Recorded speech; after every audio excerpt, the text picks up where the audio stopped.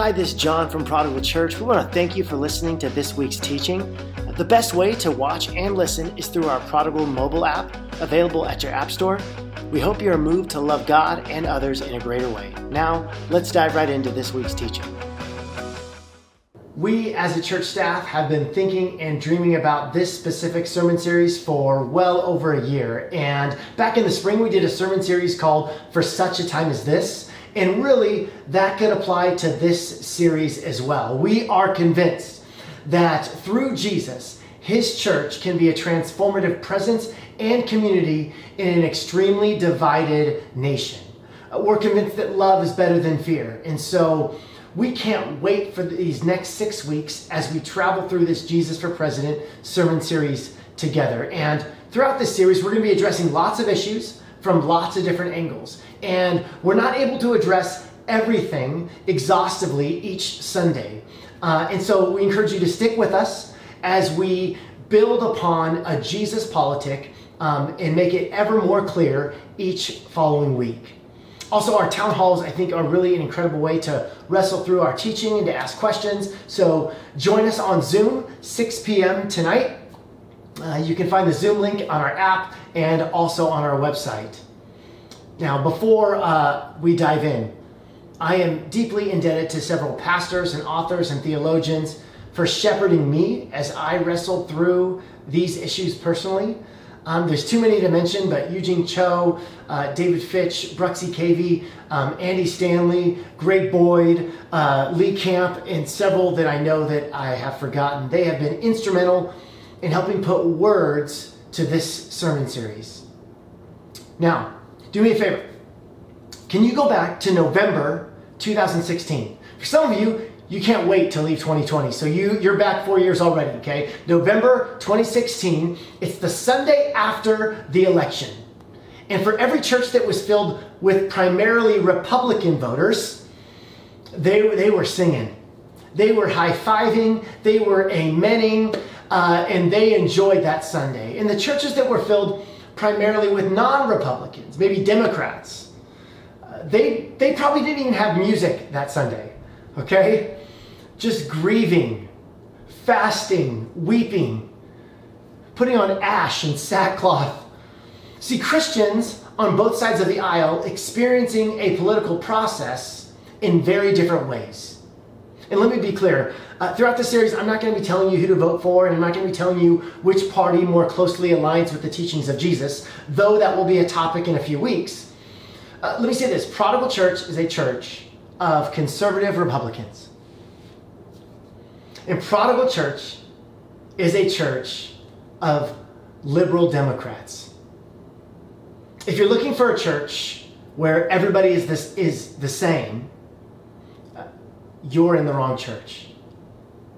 And if you're looking for a church where everybody agrees politically, you're in the wrong church. And I hope that you never ever attend a church like that, because we as the body of Christ have an unprecedented opportunity to show our nation, our community, our world, what it looks like to disagree politically and love unconditionally. And it's hard to love people different than you if you don't know anybody different than you. When I was 15 years old, I was asked to be part of a youth group drama team at church. And I didn't know anything about Christianity, and I certainly didn't know anything about drama. But I loved being on stage and having people look at me. Okay, imagine that. I remember meeting in the backyard of a youth leader's house with about 6 or 7 other high school students. And at the end of the night, we were all in a circle, and the youth leader said, "Does anybody have any prayer requests?" And prayer requests is this is where people kind of share some things that maybe that others can be praying for them about. And so for me, it was a brand new concept, and tons of questions flooded my 15-year-old brain. What should I say? What's a good prayer request? Is this a safe place? Now, I don't remember what I said that night. But I do know that when Jesus walked the earth as an itinerant rabbi with a small band of disciples, Jesus had a prayer request. Would you like to know the prayer request of Jesus? Would you like to know what the Son of God prayed for? It's found in John 17, and this is where we're going to be camping out today. It says this in verse 20, my prayer is not for them alone, not just the disciples.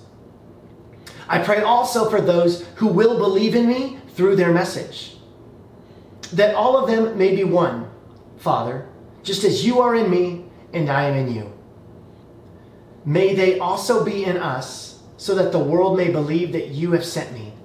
I have given them the glory that you gave me, that they may be one as we are one. I in them and you in me, so that they may be brought to complete unity. Then the world will know that you have sent me and have loved them even as you have loved me. The prayer request of Jesus is that we would be one. At the very end of his life, the thing that Jesus was most concerned about was the unity and oneness of his people. And this prayer it's so convicting to me on so many different levels.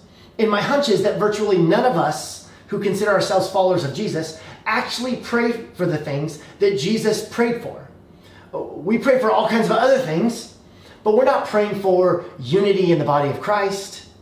But maybe if the church, maybe if people like me have been begging God for this, had been leading towards this, had been pleading towards this, that the world would be a different place and it would be a better place. Do you know why Jesus prayed for oneness? This is the real shocker. The reason he prayed for oneness doesn't really even have to do with us. He prayed for oneness because of what he wanted to do through us. Look at what he says. He says, the reason I want them to be one is so that the world, not the people in the church, the people outside the church, the people outside the faith, the people who roll their eyes when they drive by a church, so that when they see the unity in spite of the diversity, when they see that, they may actually come to the conclusion and they may believe that God has sent him. The way the world's going to sit up and take notice of the beautiful, diverse thing that we call the local church is when the church works together in unity, even though we disagree. Even though we've been raised in such different ways that we'll never see the world the same way. We'll never view politics the same way. And yet at the same time, there's this beautiful, magical, unusual unity in the body of Christ. Jesus says, I'm telling you, this is the way forward. This is what's going to get the attention of the empire. There's never been anything like it. So Jesus prays for unity. He prays for oneness. And it's a wonderful, beautiful, powerful prayer. But what are we going to do about it? How do we do this? How do we accomplish this? I can't even agree with Sarah on lots of issues, let alone how can the global body of Christ come together and agree with one another and move forward together in unity. Well, before this famous prayer request, Jesus and his disciples are eating the Passover supper. And Jesus is instructing his disciples and giving them the how. This is how you become united. He says this in John 13, a new command I give you, love one another. As I have loved you, so you must love one another. By this, everyone will know that you are my disciples, if you love one another. It is by this unique brand of love that people will know that we're Christians.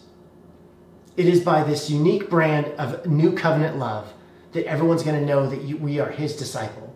If you love one another. This is a community thing, right? This is a two-way thing. It's a family thing. All of us are in this together. But not just loving one another in any way that we want to. We take our cues from Jesus. We are to love like Jesus loved. And that's how your coworkers will know that you love God. Because you love like Jesus. That's how your neighbors will know that you love God. Because you love like Jesus. It's not from the t-shirts that you wear. It's not from the bumper stickers on the back of your car. It's not from the church that you go to. Jesus tells us that the world will know that we are his disciples by how we love. How are we doing with that? Here's what I'm trying to say. Your candidate, your political candidate for president will win or lose based on how the American people vote on a Tuesday in November. But the church will win or lose based on our behavior every day between now and then. Let me say it again. Your political candidate, whoever you want to win for president, and I hope that you do vote, but your candidate will win or lose based on how the American people vote on the first Tuesday in November. But the church will win or lose based on how you behave today, and every day since. The church wins or loses. The community wins or loses. In some ways, our nation wins or loses by how we treat each other and love each other, and every day between now and then. We must not allow anything to divide us. We must not allow anyone to divide us. This is what Jesus was praying for such a time as this. We cannot be divided. We dare not be divided, especially over political issues, especially over candidates that come and go, especially over political parties and platforms that come and go. They change. And so it's incumbent upon us to figure out how to be one as Jesus and the Father are one, in spite of our political differences. We have to put Jesus over party. We have to put Jesus over politics. That means it's more important to love others than to win that Facebook debate. This affects too many of us, right? Sean Hannity is not your spiritual leader. Rachel Maddow is not your wise counsel. Do we want God, or do we want God to validate what we already think and believe? Because you can't have both. Do you want God, or do you want your preconceived notions of God? Because God is always pushing us towards loving our enemy, not hating them. And there is way too much hate in this world. But if we rally around our true King's message, the message of God's love, we can shine light amidst any darkness. Let's unite around that platform. Love God, love people. Come on. Why would we allow any political view, a view that you might outgrow, a view that you might abandon? Isn't it true that every 10 or 15 years we change, we grow? Things that were our previous convictions, now it's different. Things that we were so passionate about before, now we're not so passionate about. Our views change. Why would we run the risk?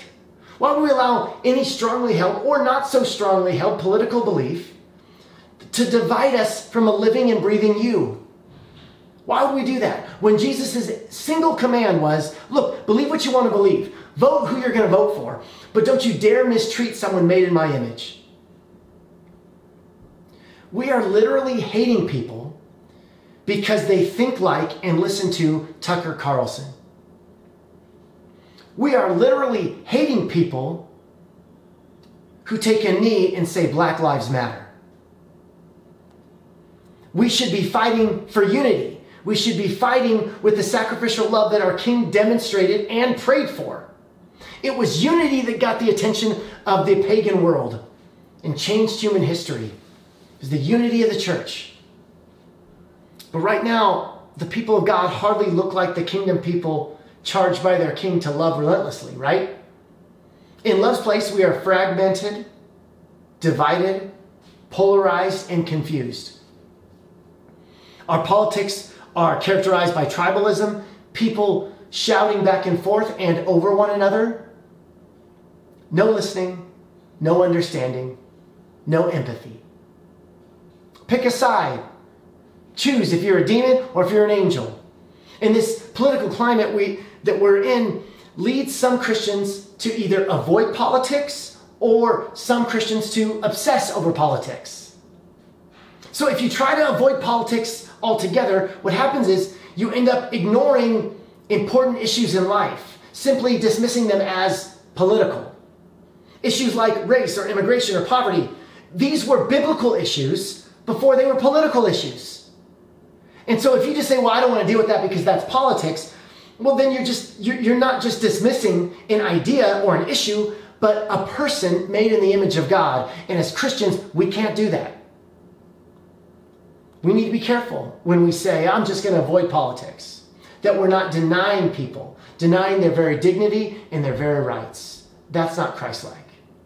So while some try to avoid politics, other people go the other direction and they begin to obsess over politics, right? We've all got that friend, right?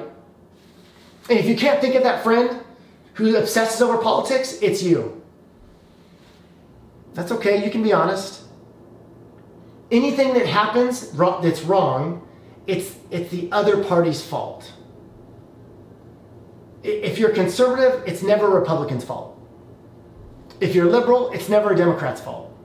You've got CNN or Fox News on 24/7. You post 17 times a day and every post on Facebook is political. Here's an idea, maybe post a picture of your kids every once in a while instead of that internet meme that confirms what you already believe. The problem is that politics is an important part of life, but it isn't the only thing in life. Even in election season, there is more to life than the politics of the United States. And the danger is that many Christians have been hijacked by a political party without even knowing it. To where you obsess so much over it, your allegiance is more to your party than it is to your Savior. If you are more at home with your political party than you are with your church family, then you need to reorder your priorities and your loyalties. We've all seen these polar opposites, avoiding politics or obsessing over politics. What we need is not a privatized faith or a politicized faith, but a holistic faith that acknowledges that politics is important, but not ultimate. Politics are important, not ultimate. And let me close with this. I know some of you are thinking, okay, I appreciate that cool sermon, but come on, John, you got to say things like this, right? You're the pastor. You're just doing your job, but aren't you being a little too simplistic? It's not the world we live in. Aren't you being a little bit naive? To which I would say something like, no. Let me give you an example of what naive is.